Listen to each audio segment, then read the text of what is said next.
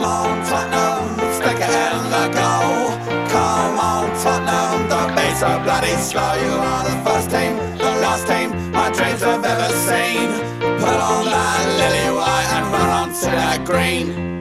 White Hart Lane has seen its pain, it's had its lows and highs. We fought our team through thick and thin and all those glory nights. And when the game is done, we'll sing a song and talk it out all night. Hey! Come on, Tottenham, stick it in the goal. Come on, Tottenham, don't be so bloody slow. You are the first team. Hi, it's episode 39, season 3 of the Tottenham Hotspur Family Podcast, the final pod of this season. My name's Jav. Joining me this week, my co-host Bex from Portsmouth. Hello. And John from Urchester. Good evening. Right, I was mulling over where to begin, and I thought, well, before yesterday's match, I thought we've got to start with the thrashing at Leicester, but we only just went and improved it yesterday. 13 goals in 2 matches. I want my Tottenham back. What's happened? What's happened to Spurs? It's a bit scary because what a precedent it sets for next season. Yes. And what a complete contrast to the way last season ended. Yeah, that's been, I think, the for me, the way we bounced back after that West Ham defeat when we apparently bottled it. Firstly beating United, final game of the season. Putting all the fanfare to one side about a final game at White Hart Lane and all of that, winning that game, securing second spot, and then these games essentially were dead rubbers. We could have fielded a weak team. We could have gone on holiday and switched off mentally. We annihilated both teams. Absolutely, utterly kicked their asses. We're like delicious. A cat with a mouse. We were just batting it from side to side and toying with them before we ultimately just bit their heads off.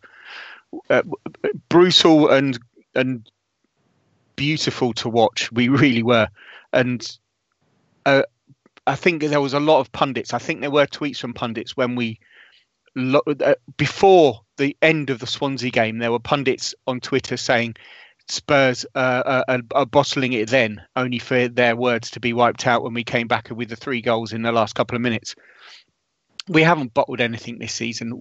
And the way we finished this gives me hope that Wembley next season isn't going to be as bad as everybody's fearing.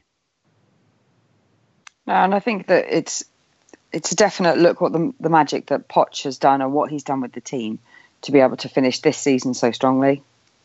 Yeah, and that makes it does make you feel a little bit better about next year, whilst everybody is blathering on about, oh, it's Wembley, we always play badly at Wembley, when actually we don't play badly. We just haven't played as well as we could have done. But I don't think it's going to be the utter fucking disaster that everybody's claiming it will be. No.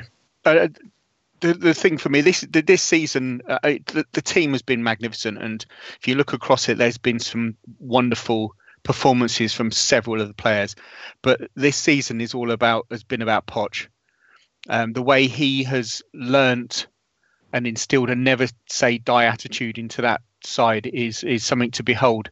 Fergie kind of had it, and basically what it is, it's fixing problems when they're occurring and being able to overcome them. I don't think that Wenger or Mourinho can do it. And Guardiola at the moment is being asked questions, and the question is how much money are they going to throw at it for them to fix it. But Poch manages to do it with the players he's got and bring out the best of them. It's for me, this season's been about him. He's been outstanding, and he's a credit to this club. Can I just say that he will be the first manager to start a 4th consecutive season since who? Fergie? I already know that because I read it earlier. No, Keith Birkinshaw. Yeah, that's amazing. The first Spurs. Stat. Yeah, the first Spurs manager to start a 4th consecutive season. That's a really scary statistic, and it says a lot about all of the changes we've had over the years. Yeah, the longest serving, I think, since Birkinshaw was Redknapp, I believe. But he didn't start. His first season started in October, so he was there from October 2008 till whatever it was, whenever he got fired. May, June, whatever it was, 2012. And I think up until that point, I remember throughout most of the 90s, the most the manager was in charge at Spurs was about 3 years. Jerry Francis, 3 years, 94 to 97. Man in the raincoat, 98 to 2001. So, that's quite some stat. It just shows what planning and foresight can do. I mean, when he came in, he inherited a dressing room with a bit of talent, but no purpose. Got rid of the people that were causing problems in Aid Kapua, etc. Got an attacking approach in, and then I think he saw what was coming through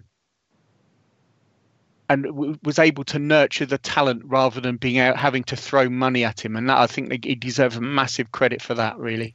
So on Thursday, I had the pleasure of being in Leicester at the King Power for the first time. And a few observations. One, Jamie Vardy's very fast, but that's about all he can do. He's quite one-dimensional. He falls over a lot. Yep. Mahrez. Before or after he smacks himself on the head repeatedly? Because that was just, quite frankly, toddlerish behaviour. Anyway. Mahrez is, again, a dick. Yep. Leicester. So Leicester won the league last season, right? There's no, that's what happened. And they are the defending champions, and we thrashed them. And one of the pleasing aspects after the game was, as I was leaving the stadium, a Leicester fan who sort of, walked that thing when you're walking in opposite directions, and he just brushed past me and he just stopped me and said, "Your team," and he said it with a great deal of sincerity, that's the best team that's come to the King Power this season, all season, and that was quite a compliment. And the other thing is, they're shy. They are what they are. What happened last season was a one-off. They won't do that again. They reverted to type. They're just a shit team from a small provincial town in England. That's what they are. And it was just beautiful, just so sweet watching our boys tear their team apart. And we did. It was relentless. We play on our day and in our pomp. When we're like that, we are irresistible and unstoppable. For the sake of 3 results, it's a pity that we have won fuck all this season. Really, we should have had something with our name on it. You shared the sound clip of what we predicted at the start of the season, Jav, and I said. I think I said a pot, the semi-finals of the Champions League, and third or higher. So I got one right. But yeah, if we can keep the majority of this team together next season, I think we'll be fine. I recall having conversations with people and they're saying, as long as we can finish in the top 6, we'll be all right next season. I think we'll do better than that next season. I think we'll be comfortable in the top 4. Well, what I still don't understand is ignoring the media, because I have no great opinion of journalists at the best of times. I don't understand why any player would want to leave at the moment. Money is the only thing I can think of, and I think Walker's head's been turned, and I think he did his lovely goodbye about the lane and saying how much he's enjoyed playing here, but I genuinely think he's off. But then I don't mind because Trippier's good. I like Trippier. Yeah, and I think Trippier's developed an awful lot this season, playing in Kyle's shadow perhaps, or just being able to watch and observe. And again, that's the development aspect that Poch brings to the whole team. Look what he's done to all of them. I think Trips has matched Kyle's assists in the 6 games that he started. Yeah. So it says it all. I prefer Trippier. And don't forget that Davis, when he came in, took a while to get up to speed, run of games, and now he looks the part in that position. So I've got no fears. What we need, though, is backup for them. Yeah, and it's always going to be the case. And that I think is something that Poch works on. It's 2 players for every position, isn't it? And that's what he wants to have, and rightly so. And that's worked well for us so far. The fact that they are interchangeable and you can bring players in and it doesn't affect the overall way the team plays. If Kyle Walker goes, it'll be interesting to see how far Kyle Walker-Peters is from breaking into the first team. It may be too soon at the moment, and it may be that if Carl Walker does leave, we go into the transfer market and purchase another right back. But certainly Trippier, last 2 games in particular, he was just superb. Just so many of the chances he created. On Thursday, that victory was without, for most parts, Moussa Dembele. I know he came on later on, and then also Christian Eriksen didn't start that, didn't feature at all. Yet we still played some champagne football. Moussa Sissoko. It's actually a question later on in the running order about him. But John, what were your thoughts on Sissoko on Thursday's performance? It took him all season, but I'm going to eat my words slightly because I thought he played very, very, very well. I think some people were still criticising, but I thought he had a good game in that position. He did okay, and that's all I'm going to say, because I still think he's rubbish, and we should never have bought him, and he needs to be sold. But yeah, he did all right. He did all right for us.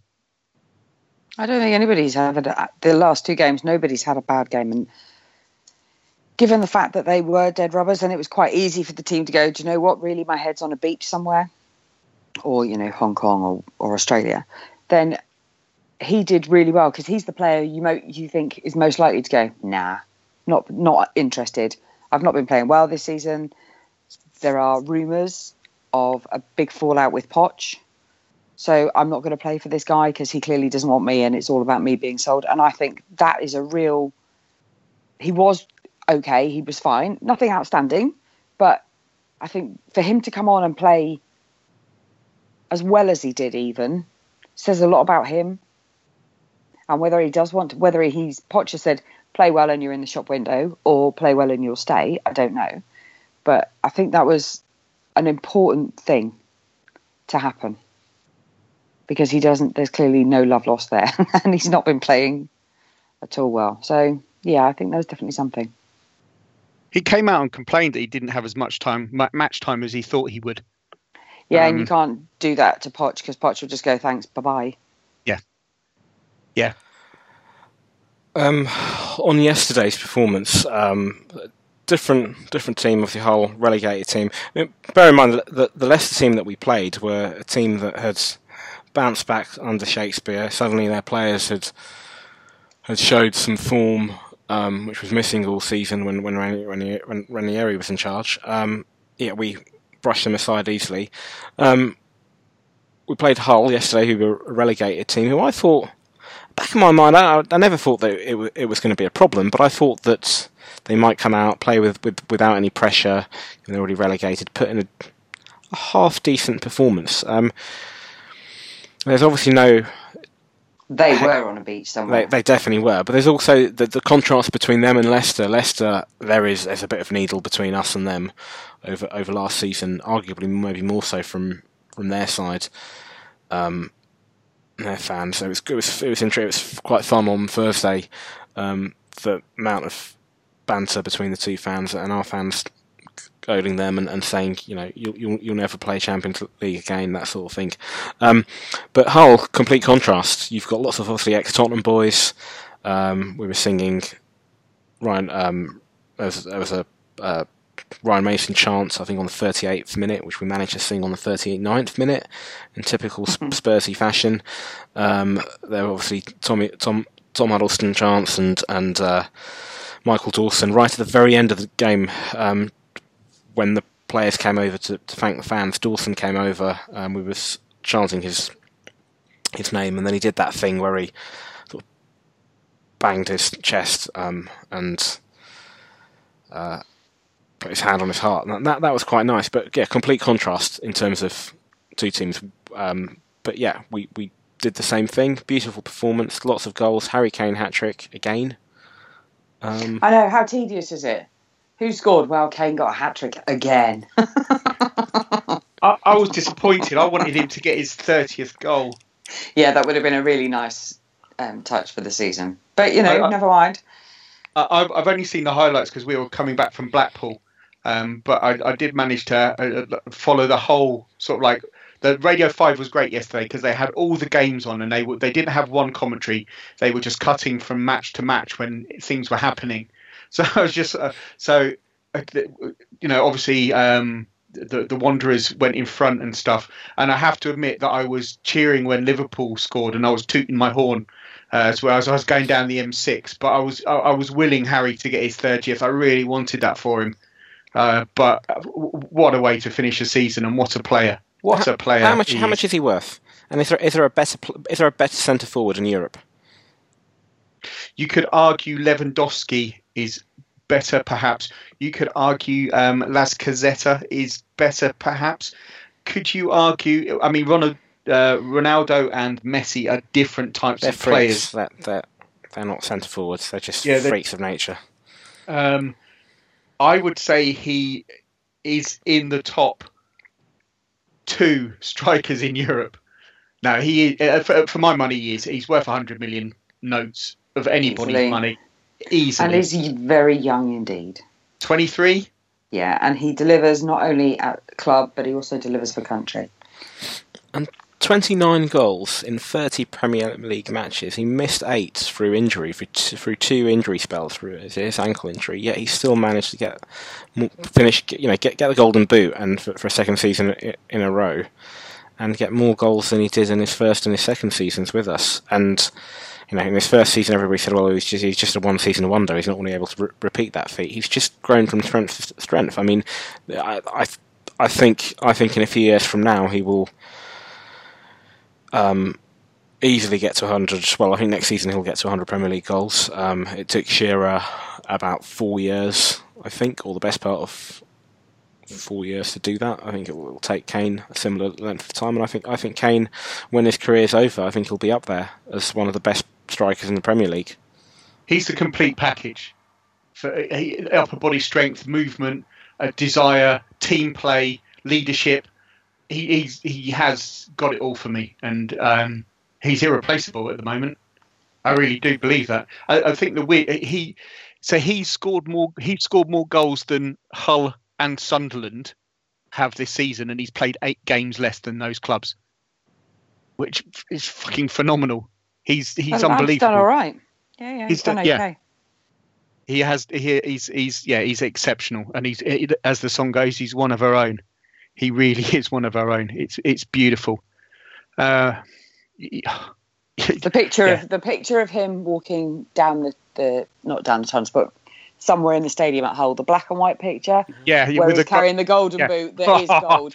That is a thing of beauty. That is truly one of the best pictures I've seen. It's an amazing photo.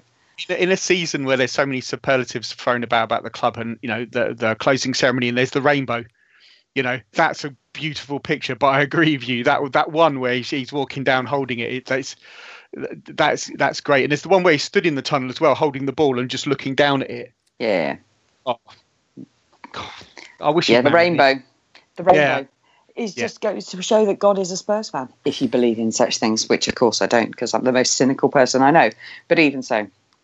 Do you know what it feels like? We said earlier on, how the fuck have we not won anything? But the question is, are we cursed? And it just feels like that curse has been lifted a little. Do you know what I mean? The shit's behind us, and we've got that rainbow. We've got those players. We've got the manager, and it just feels like it's our time. Well, I fucking hope so, because we've gone through quite a lot of shit, and it would be nice if we could achieve something. If you look at the modern era, and by modern era I mean the formation of the Premier League, the teams that all the teams that have won the league, there have been 2 anomalies. That's maybe a bit harsh, but Leicester City and Blackburn that did it and went. But everybody else, from United, Arsenal, Man City and Chelsea, arguably City and Chelsea were given a bit of a cash injection when new owners came in, but they've all not done it straight away.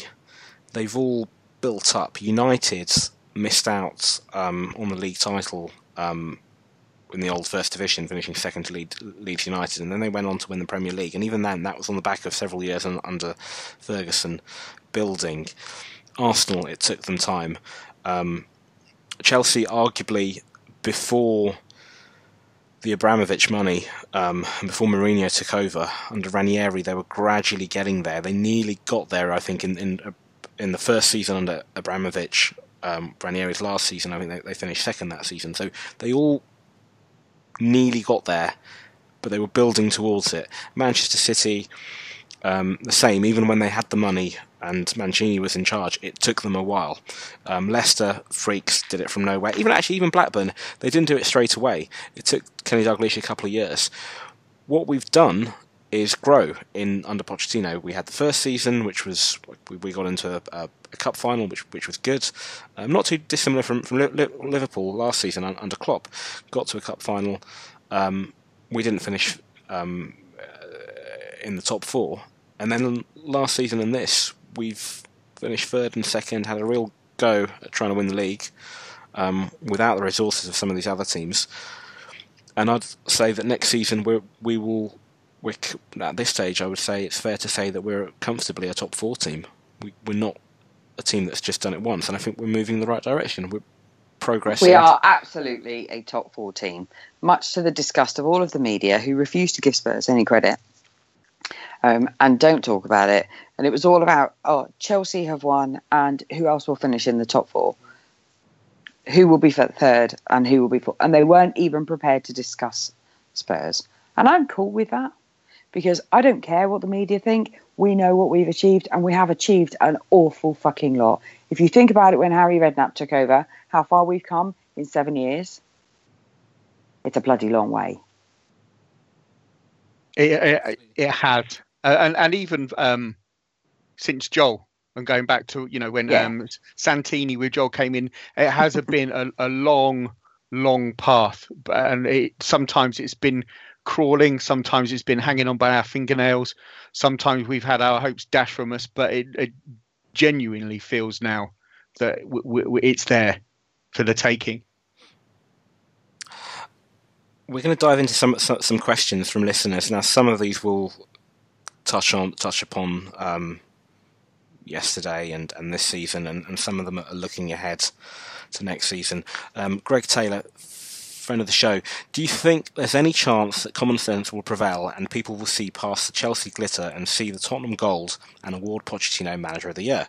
He goes on to say, Conte won the league and may well win the FA Cup, but has infinite financial resources. Pochettino has improved us immeasurably this season.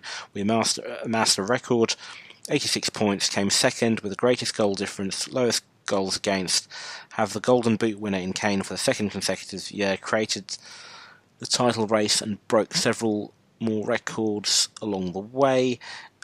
Sorry, if there is any justice in the world, Maurizio would be a shoo-in, and he's done this without the funds that was available to Conte, blah, blah, blah.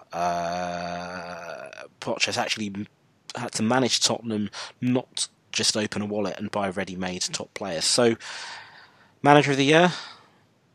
It's going to go to Conte because he's the shiny new kid on the block. Klopp will get it. Yeah.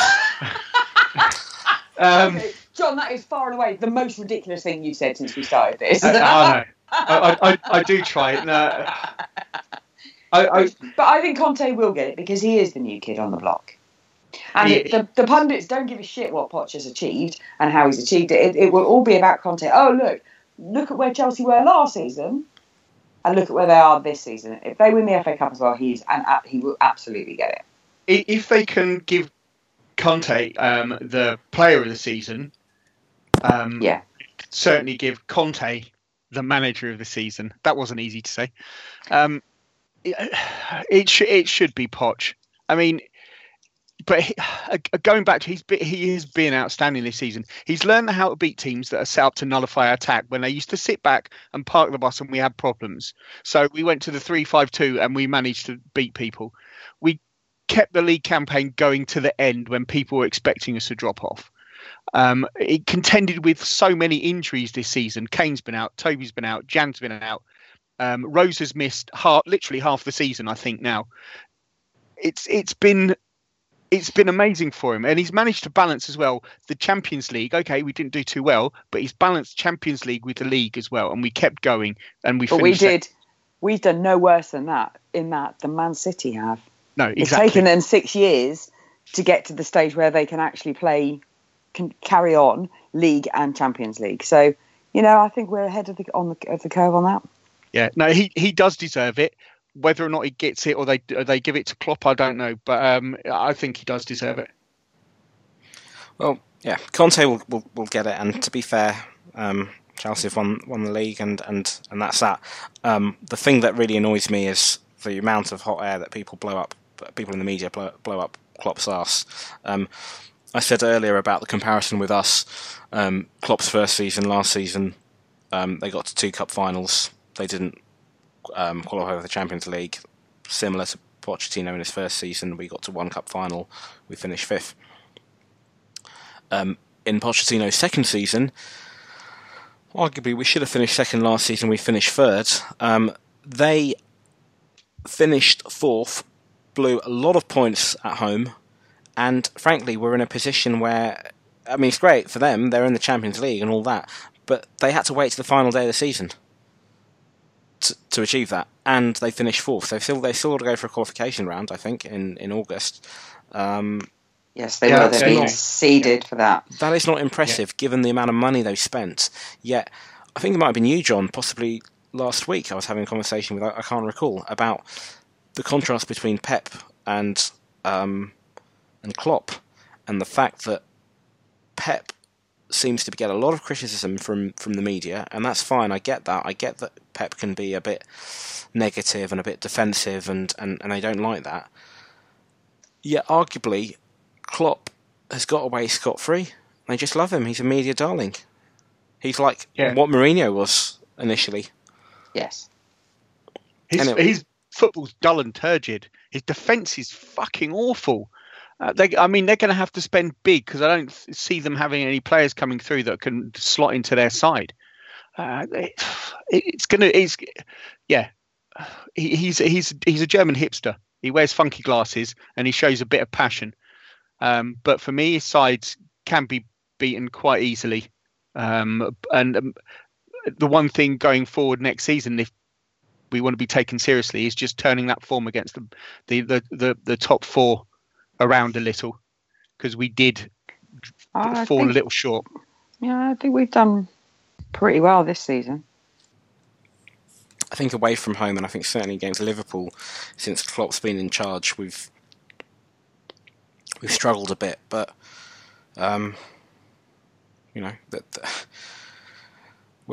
we improved this season from last season, and next season we're going to improve more. I can't remember a few pods back, Bex. One of the pods I was that you were on, and we were talking about last season. We were talking about that 5-1, and at the end of last season, and the fact that have the players learn. And I remember you saying something along the lines of, "You're fine with that 5-1 as long as they've come back and learned from it," and they have. There was a bit of a wobble with the West Ham game, and I wasn't convinced then. So watching on Thursday, that was in the back of my head quite a lot, because we lost those last 2 games. And I was thinking, is this going to be because it was a dead rubber, because as a fan, I was like, well, really, what are we playing for? And it's nice to see the boys and yada, yada. And I was really impressed on Thursday night, because there was none of that rolling over at all. It was like it was the opening game of the season. And the same goes for yesterday. Eriksen chasing down what was effectively a dead ball. It's the last day of the season, but he ran his socks off. There was no pressure on him to do that.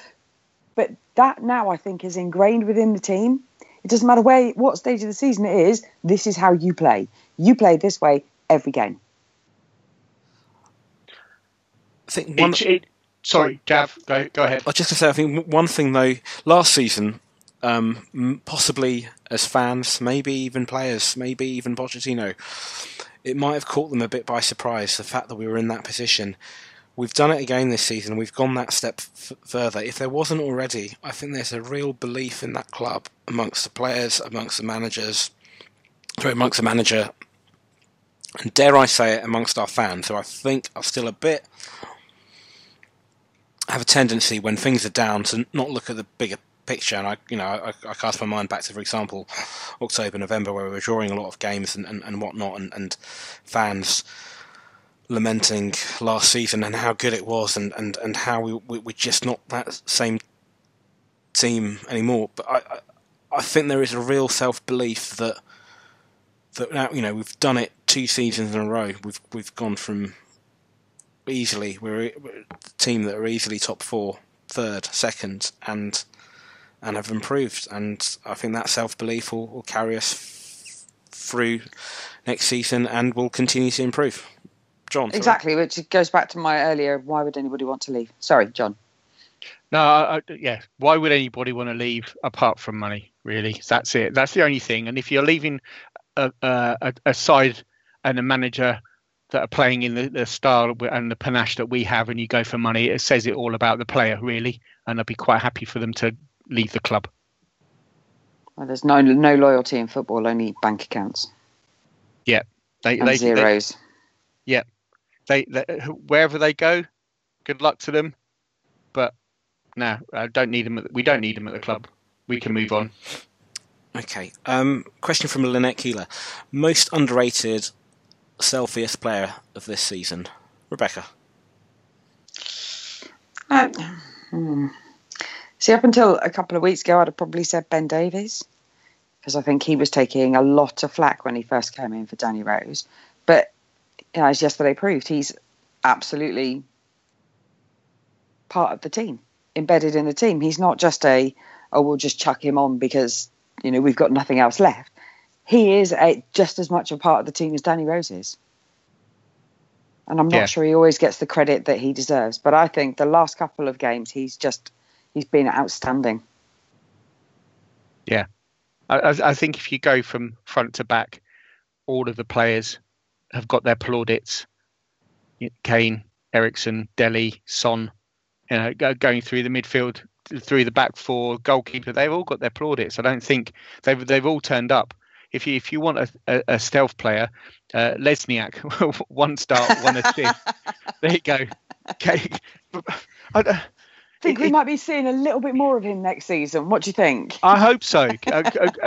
But again, was it Nkudu who came on and played that pass out the defence against Swansea that started to break for our first goal? Again, another one. He just little vignettes of players that have the possibility to do something. I think that's more than a stealthy player. Trippier has come good at the end. Davis has come good, but that whole starting 13 or so players, they've all got their plaudits this season, and rightly so. So it's going to have to be. I'm going for Lesniak. Okay. I'm going to agree with Beck. So the one that I was going to go for was Ben Davis. I think that. I think when he got his chance, when Rose got injured, end of January, and even earlier on in the season, there were a few games that Rose was out for. When he initially came in, he looked a bit rusty, which is understandable, and he got a bit of stick from fans, which is always frustrating when that happens. But he's come on leaps and bounds the last few weeks, as I've sort of said before. He's not Danny Rose, but he's a very good Ben Davis. And the frustrating thing for me is even if I go back to Thursday night, there were fans giving him stick and just saying, he can only trap the ball with his left foot. He's so left-footed. Well, yeah, fine, he is. He can't beat players in the way that Danny Rose. Well, he can't. Why doesn't he take a shot? Or why doesn't he? He does what he's comfortable with, and if he has to check in, then he'll do that. And if he has to play the simple pass, he'll do that. Why should he try to do something ambitious if he doesn't have the confidence to do that? But he's a solid player. He's an intelligent player. He's integrated really well with the team, and yesterday he capped it off with a superb goal. And I think that he would get into most of the top six or 7 teams. How many left backs are better than him? If you look around, if you look at Chelsea, if you look at United, barely any. Yeah. Barely any. And the thing is, he's had 6 starts. You know, if he's Davis has been in for half a season. Tripps has had. Sorry, I hate it. Trippier has had 6 starts. If he has half a season, I dare say he'd improve incrementally as well. Yeah, absolutely. Okay, question from Karim Cronfley. Apologies for mispronouncing your name. This team and squad are special. Do we need this generation's Dave Mackay, or do you think the last 2 seasons' lessons have developed that spirit within the current squad? I think we've got this generation's Dave Mackay. We've got. I don't know Dyer how Dave Mackay would add. Yeah, what do you? I don't see that we need to add that ferocity, if you like, that single-mindedness to go all out. I think that's another thing that Poch definitely has brought to the team. It's already there. Does he mean somebody sort of just like a leader driving through and pushing the team on when we needed? Because we've got that in Kane, but we've got the steel in midfield in Dyer when it's needed, in Wanyama who eats spaghetti. If you want a stealthy player, I don't think anybody expected him to be as good this season. He has been outstanding. Yeah, really, really good. Settled really well. Looks like he's been playing there for years. Better than Kante for me, if I'm honest. If Kante got player of the season, Wanyama should have been at least considered. Bit of a hard question to answer, but I think we've got the steel in midfield we need and the leader in Kane that we need. I think we've got leaders all over the pitch. Toby, Jan, Hugo, Dyer, and even Ericsson, who just looks like a meek and mild person. He's not, I don't think. I think he's as involved as anybody else on that pitch. So I think we've got leaders everywhere. And that's maybe what makes the team work, because it's leaders. They're not giving people grief all the time. They're trying to help the team overall.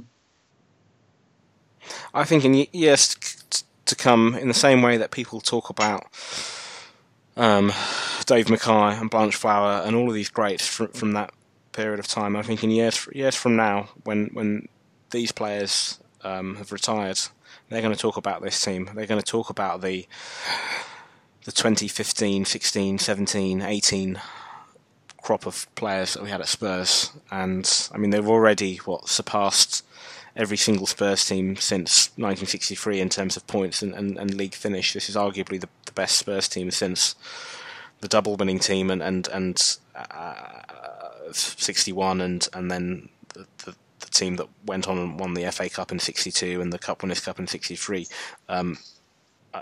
People will talk about our players in the same light. We've got tough tackling players, and we've got, as you both said, we've got that leadership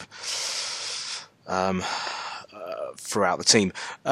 Before I do some more questions, let's take a little bit of a break from questions. Bex, Spurs ladies, have you got an update for us? Well, yeah, kind of. So the girls have finished playing in the league, but I did say that last week. So their next game is on Sunday at 2:00. And that's against Blackburn Rovers ladies, who won the same league, equivalent league, up north in the wilds of the north. So that the winner of that match, I thought they had another match to play, but it's not. It's actually whoever wins that match gets promoted, and that will be the promotion up into the Women's Super League 2. So that's a really exciting thing for the girls next week. The game is being held at the Valley as a neutral ground. So that should be quite good fun. Everybody should go and get involved. Okie doke. Right, let's finish off with a few more. We've got quite a few, but I'll try to plough through them as quickly as possible. Richard Healy, if you could go back to this time last season, what would you change to turn this season into a title-winning one? Anyone got anything different to not signing Sissoko? He goes on to say, mine would be signing Mane for 34 million, although at the time he did think that Liverpool had overpaid. Apart from ploughing a bus into the entire Chelsea squad, no. Telling Conte not to come to Chelsea, perhaps. But no, what could we do? Wrap Harry Kane in cotton wool. Wrap Danny Rose in cotton wool. I don't know. Apart from if you could prevent them somehow from getting those injuries. So, but have we missed Rose?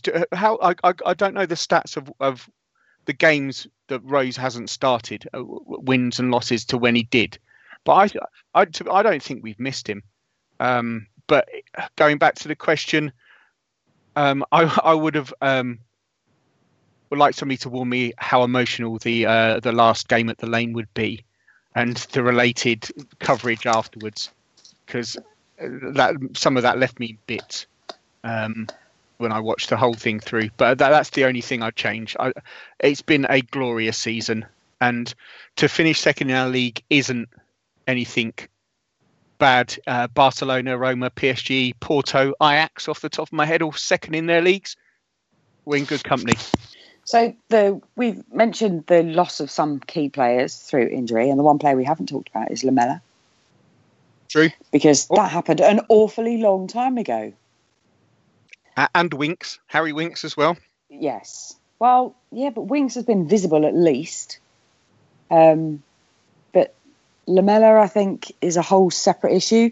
So, yeah, I'd be more inclined to say wrap Lamela in cotton wool. I don't know how.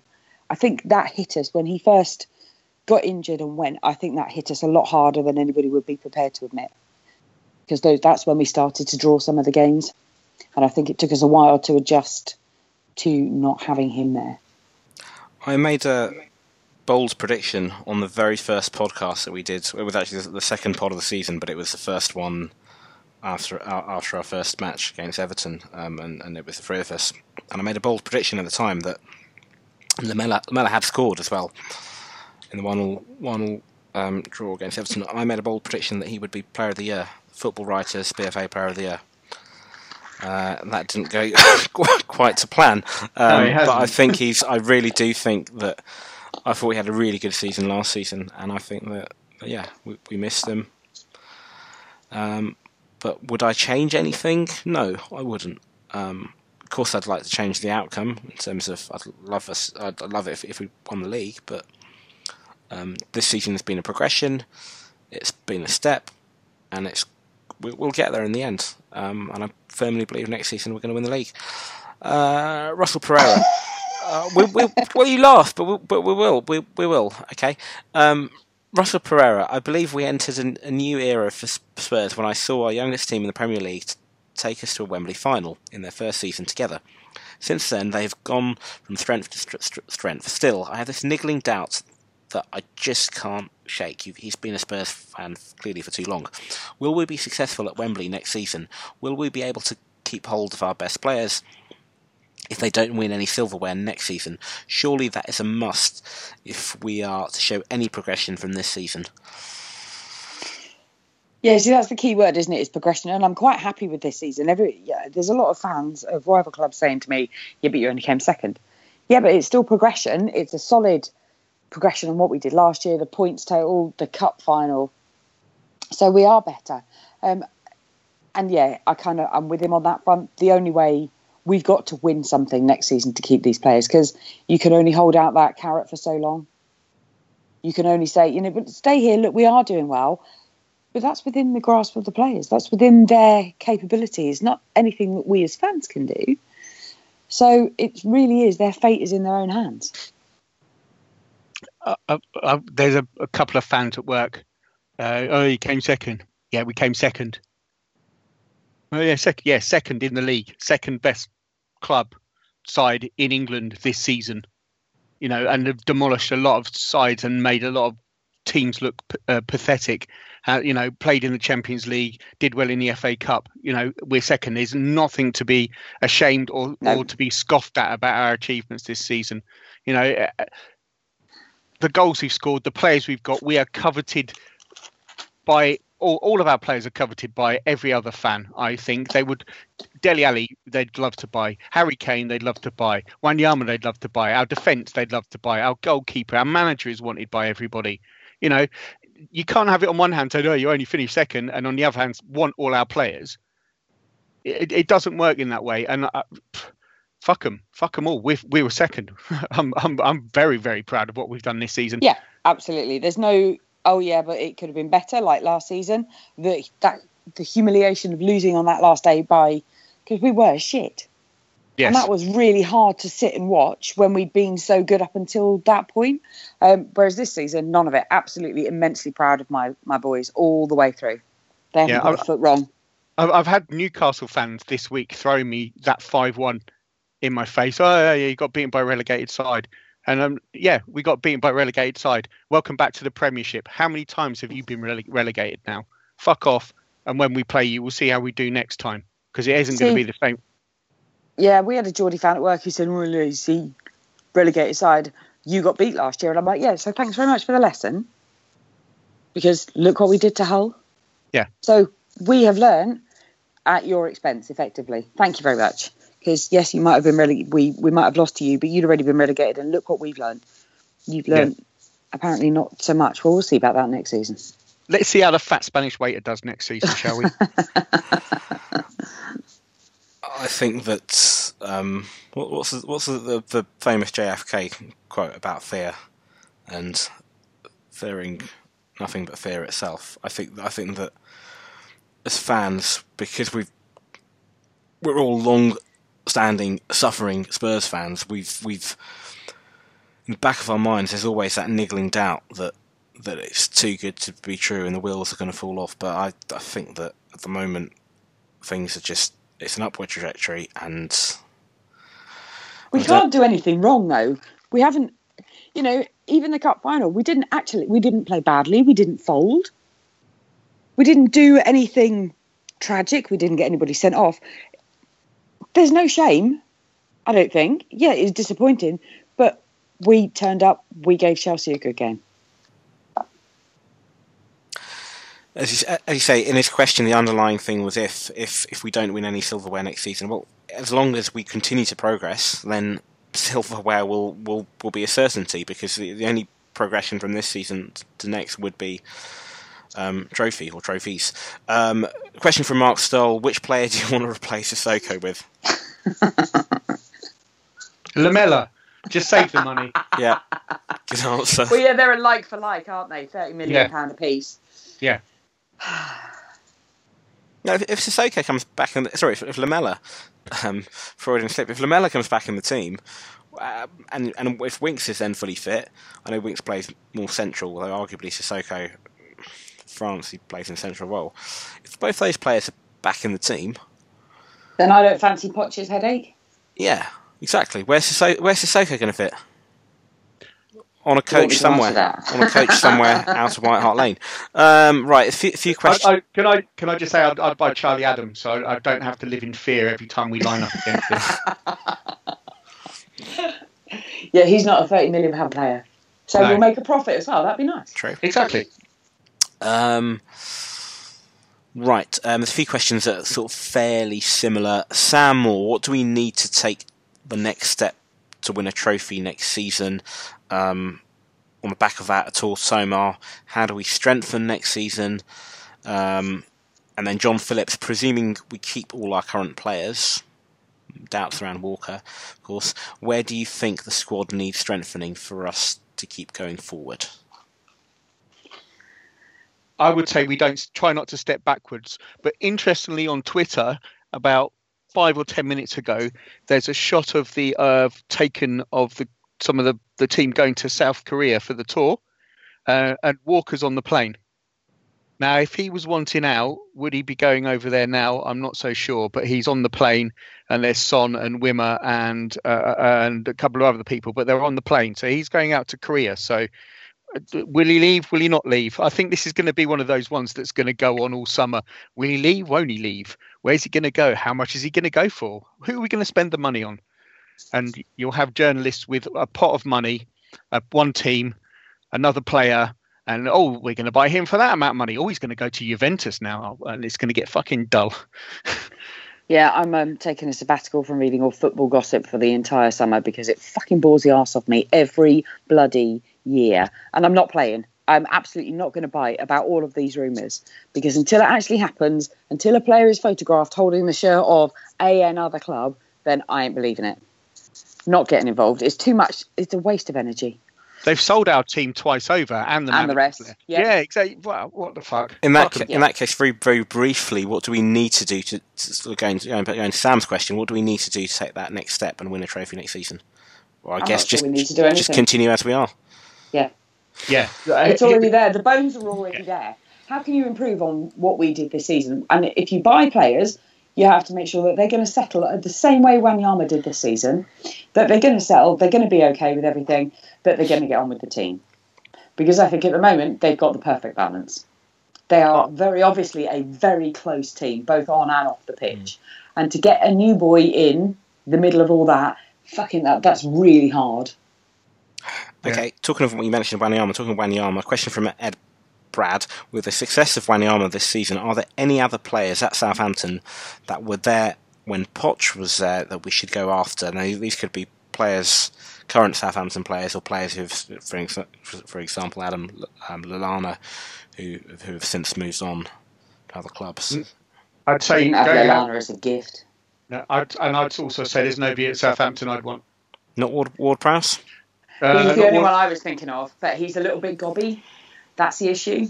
So he's got form for gobbing off and making comments about, and he did it before at Southampton. Well, I need to get first team football, and that doesn't wash with Poch. None of them enamoured themselves to me this season. I think we can do better than their players. Who plays at right back for them? Anyway, let's move on. We don't. Question from your good self, John. What song title would you use to sum the season up? I would speaking off air beforehand, I would use "The Dark Days Are Over" by Florence and the Machine, because it does seem that we're at a crux where everything that's gone before and the poor years, the 80s and the 90s, the direness, everything that's just the pouring out of emotion that we've had this season with the closing of the lane and everything. It just seems that there's a line been drawn on it and we're moving forward to somewhere better. So yeah, "The Dark Days Are Over" by Florence and the Machine. Certainly nothing dirgy. That's what I'd say. Bex, what would you say? I'm absolutely inclined to agree, because I can't think of anything else that better expresses how I feel about the club at the moment.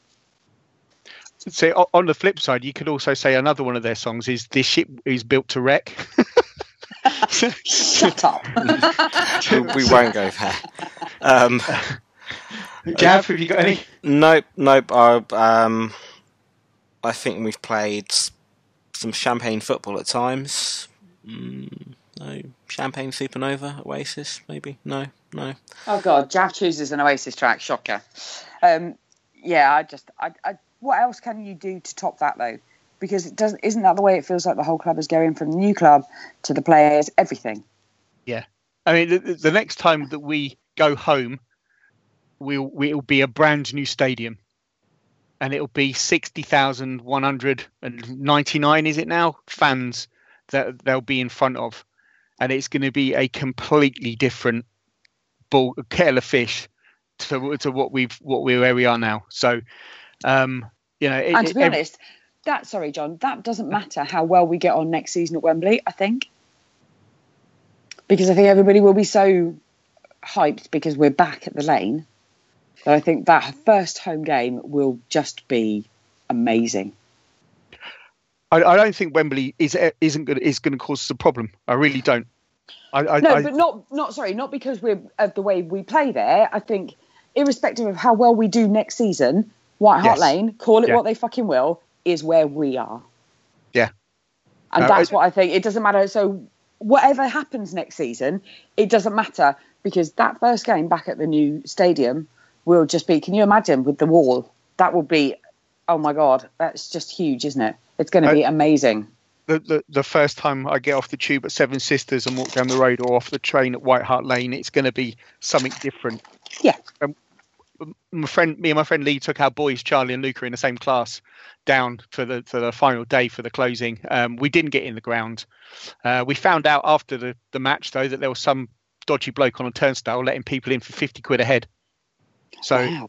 Had I known about that, I'd have got in. And to make it even worse, the guy said, "Oh yeah, he's been doing it for years." I could have got in every week, but bringing up the new generation, and it was important for them to see the old ground as it was and the development of the new one. It's already impressive, and it's only 2/3 of the height it's going to be. It's going to be fucking immense and awesome, and people are going to walk up to it and just think, oh my fucking god, away teams are going to want to come and play there. I can't wait for it. I really can't. It should be nice and intimidating. Yes, and the thing is, it's so steep because you can stand literally where the centre circle and the centre spot is. It's so steep already. It is going to be intimidating. It's going to be something else. I honestly can't wait. Just we've got a couple more questions, but before we do those, I'm conscious of the fact that on the last podcast that we did, neither of you were on that pod. Just a few thoughts on White Hart Lane and the finale. Watching it both at home, what was your... John, you mentioned earlier, you were there, in fact. Yeah. And you said it's quite emotional. And did you shed a tear? We were in at the Bell and Hare, and then we couldn't see the screen. And I know that Emma and other people were at the front, and to be honest with you, the Charlie and Luca were a bit intimidated by the singing in the crowd. So we walked back over to the Irish Centre so we could see a screen. And we were literally at White Hart Lane Station when Man United scored, and the roar made the hairs on the back of my neck stand up. And then I looked at Lee and we ran in and we sat there and we were watching the game, and all the way through I was thinking, that's the last half time that's going to be at the Lane, and then that's the last 65 minutes, and that's the last time that's going to happen. And I think it was the last 5 minutes of it when it was just literally spontaneous. The flags were being flown and people were singing. I had something in my eye, as a bit of dust or something, and it was emotional. And I came back and I watched. I couldn't bear to watch the closing ceremony the same day, so I waited a couple of days, and I put it on. And it was when Kenneth Branagh was doing his film, and he goes, "Hello, fellow Spurs fans," and I was off. I was just gone, and I'm going again now, thinking about it. It was emotional, and it did get to me, and it's sad to see it go. But we should have done this 10 years ago. We should have had a bigger stadium with better facilities already. I can't believe it's taken this long, and we have to do it. It's a necessity, and it's so important for our club to move on. So for me, the only thing that's constant in life is change, and like you said, John, this is well overdue. Nothing will ever stay static. It's the as has been said before, it's Trigger's broom, isn't it, with the stadium? So fine, get it gone. Let's move on. Because it is a whole new chapter. This is a whole new way for people to experience the team, the club. Everything about it has changed. So we need to make some new memories. You cannot keep holding on to the past. And I think, actually, as Spurs fans, that's something we've done too much of. Yeah. And what we can't do is look back and say it's not this and it's not that. Of course, it's not. It's never going to be like that. Exactly. No. And we are well overdue for this change. Yeah. We've got, and that's an interesting point, Bex, because we've got great history and traditions, and by all means embrace those. But we should never be stuck in the past. And I said it earlier about this team and the fact that in years to come, I really do believe that this team will be talked about in the same way that the double winning side is. Yeah, and so it should. And we shouldn't just go on about the double winning side are fantastic, and you hear less about them, the push and run side of Arthur Rowe. That both Bill Nick and Ralph Ramsey were part of. They're all, I'm sure, fantastic. And then in more recent times, the teams of the 80s, Hoddles and your Ardiles and Archibald and Crooks and all of that. But we hold on to that. Yeah. And I'm not saying that we shouldn't, because that is very much part of our history and it's made us the way we are now. But at some stage, you have to say, look, that all happened an exceedingly long time ago. So it's nice to talk about, it's nice to reminisce, but we really should be having something more recent. You look at United under. I always end up quoting. You do, don't you? Quite a lot. You got his book? I haven't. No. Okay. Is he paying you? No. No. Okay. If you look at United under Fergie, they had several teams. They had the 94 double winning side, and they had great players. And then he rebuilt that side, and they were great players and heroes to fans. But they all went. They all had a best before date, and that's it. And then he built another team with the Beckhams and the Nevilles and the Scholes and Yap Stam and all of that, the treble winning side. And then came the Ronaldos and the Rooneys and the next generation and the Ferdinands and the Vidic and all of that. And they were all of those teams were different, but they were all successful in their own way, and they all had heroes in their own rights. And this team will, but there will hopefully be another team afterwards. And I hope I'd really be great if Pochettino, in the same way that Ferguson was there at United all those years, if he's the architect and he builds another team when this team is too old, and whatever.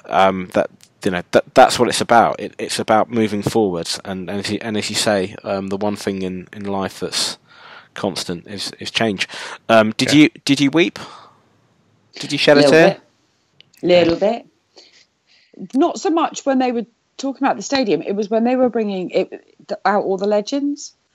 And that's when I started to remember, and I was like, oh my God. Because that goes back to when most people started playing football. And in the same way everybody has their James Bond or whatever, everybody has their own Spurs team. The team that they first remember when they started watching, or the team that they remember when they won something. Or everybody has their own version. Of their team. But going alongside that is the good thing is that we're still at White Hart Lane, and those rituals and the pubs and the journey and that will be the same for people. So there will be that familiarity. It's not in the middle of a fucking industrial estate. It's not next to a shopping centre. It's not on an old tip in the middle of a load of old tube line. Yeah, absolutely. It's home. White Hart Lane. We are home. Yeah, exactly. And that will go a long way, because I'll take Charlie and I'll have the same match day ritual, and he'll be a part of that, and it's going to be that will be the same, and I think that's a beautiful thing to have kept, really. Yeah. Okay. Final question. Two questions, but it's effectively the same thing. Dave Phipps, what's been your best part of this season, apart from the last home game, which was best day ever? Praveen Ramdani, what's been your highlight of another successful campaign in the Premier League? If I come to you first, Bex. Fuck. Wow. I don't even know where to start. I've been thinking about this question on and off today, and I can't actually pick out any one incident. There's just been too many. And I don't know. Do you put it down to yesterday where Kane got the golden boot? Do you put it down to beating the arse for the very last time at White Hart Lane? Do you put it down to the Chelsea and just wiping the floor with them in January? There's been so many. I honestly don't know where to start. And those are just three things. I was there for the West Ham game. Mm-hmm. I mean, fucking hell. Dear God, that's enough to make you... that's heart attack material right there. I don't know. I really don't know where to start. There's certainly been... there's been the heart attack material like the West Ham game. Wickham was another one for me, Swansea. But then there's also been the right hammerings that we've given to teams, whether that was, Leicester and Hull more recently, but even earlier in the season, Swansea... Stoke, West Brom, amongst others. There's been so many different highs. It's not just been one. Yeah, exactly. And I honestly I wouldn't even know where to start. John, what do you think? Being able to go to the Lane for a good few times this season, always going to Lane is a highlight. So thank you for that, Jav. Some of the performances that we've put in, you've mentioned some of them. The way that we smashed Man City, the humiliating Arsenal in in the last ever North London derby. The club getting it so right with the closing ceremony. It was spot on. It was the only thing that I would say is they didn't need the choir. But they did, the choir should have listened to how we sing. Yeah, that song. But my highlight of the season, I think it's got to be Harry Kane. For somebody now, I think the whole of the global football watching population now knows whose name is Harry Kane. He is without a doubt. I mean, we said it. Is he one of the best strikers in Europe? Yes, he is, without a shadow of a doubt. He, golden boot, second in a row, but he's contributed so much to us. I'm going to say Harry, but the whole team, the whole season, second place. You aim high, and then if you don't get there, at least you're, second place. And if there's one thing, it's the rainbow, because at that moment, all I could think of was Bill Nick, and I don't know who put the picture of Bill Nick leaning on the rainbow, but it's almost something like Liverpool fans do. But that was just a lovely touch, and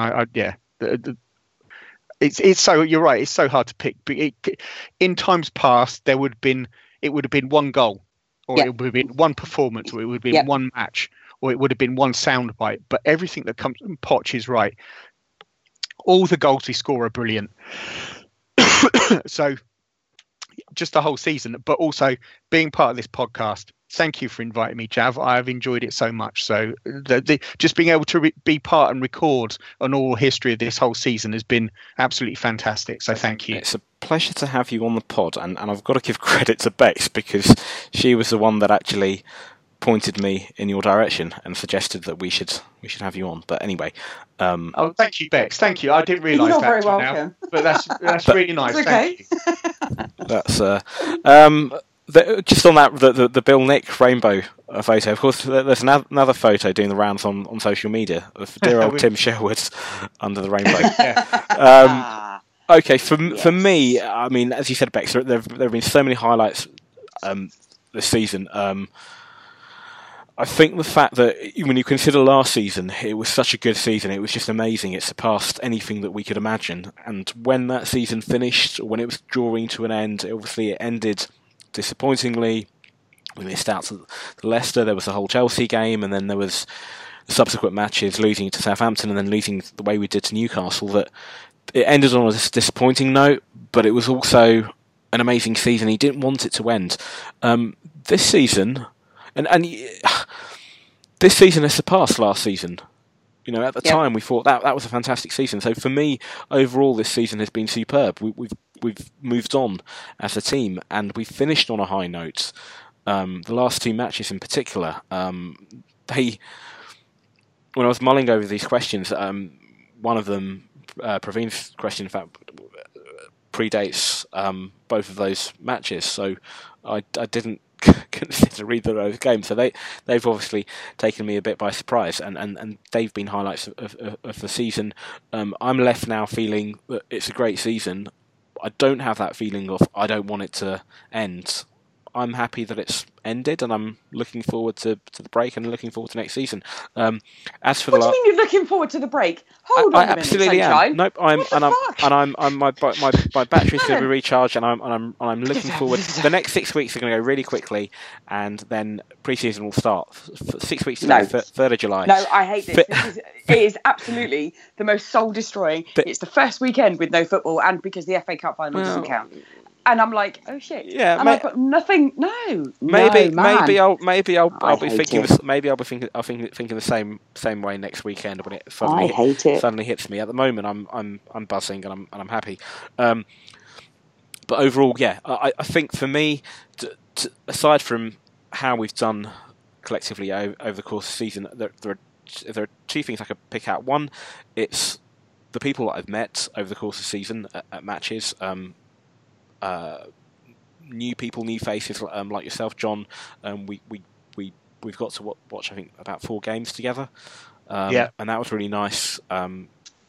Getting to know you, not just through the podcast, but meeting you in person and watching games, and also others, yourself, Bex, we were at the West Ham match, and existing friends. So football sport, it's got that great thing of drawing people together, and so making new friends, but also strengthening existing friendships.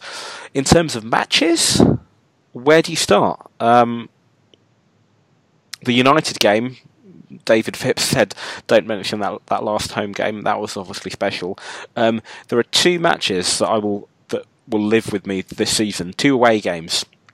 One of them was Fulham away. I was with a guy called Sam Moore, who was actually on one of the pods we did earlier on in the season. In fact, he might have done a couple of podcasts with us. I was with Sam Moore and his son Harry. Fulham away. Sam kindly purchased the tickets for that game, and the atmosphere that day was amazing. Anybody watching on TV, there was it must have been 10-15 minutes of just singing. The thing I like most is Being a Yid, and that was a fantastic away day. The other one was Swansea. I was at a game with Annette Smith, and she, credit to her for sorting out the tickets for that game, and that was a fantastic day for different reasons, which were the manner in which we came back right at the end. That was just crazy. So, but then there's so many other. Chelsea at home. I could go on. It's been superb. It's been superb, and it's been a joy to do this podcast when we're winning so many matches, and to all the people that I've done the podcast with this season. Thank you to all the guests that have appeared. Thank you, Bex, for all the pods that you've done and all the fantastic work you've done with the Spurs ladies, reporting on their progress every week. Thank you. Thank you, John. It's been your first season doing the pod, but you've featured quite a lot, and thanks again. I've loved it. I felt I've grown into it a bit. I listened back to some of the first ones I did, and they were bloody awful. I think you're being harsh. Horrible. I kept saying quite a lot on other bits, but it's been a brilliant season, and I feel lucky to have been part of documenting it all. Thank you to all my other guests over the course of this season, and of course thank you to all the listeners for their support, for their questions, comments, for listening to the podcast, and downloading the podcast.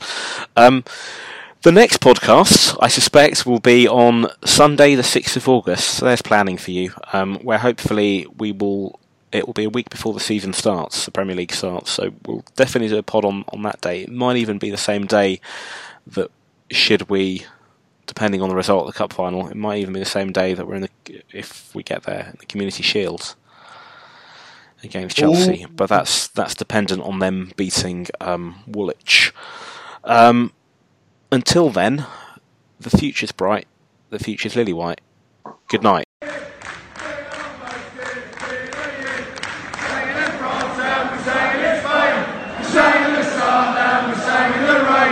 It's right to stop us for the waiting. The thing I love most is being a year, being a year, being a year. The thing I love most is being a year. Sang it in France and we sang it in Spain. We sang in the sun and we sang in the rain. They tried to stop us for the waiting. The thing I love most is being a year, being a year, being a year. The thing I love most is being a year. And we sang it in Spain. We sang in the sun and we sang in the rain. They tried to stop us for the waiting. The thing I love most is being a year, being a year, being a year. The thing I love most is being a year. We sang it in Spain. We sang in the sun and we sang in the rain. They tried to stop us. The thing I love most is being a year, being a year.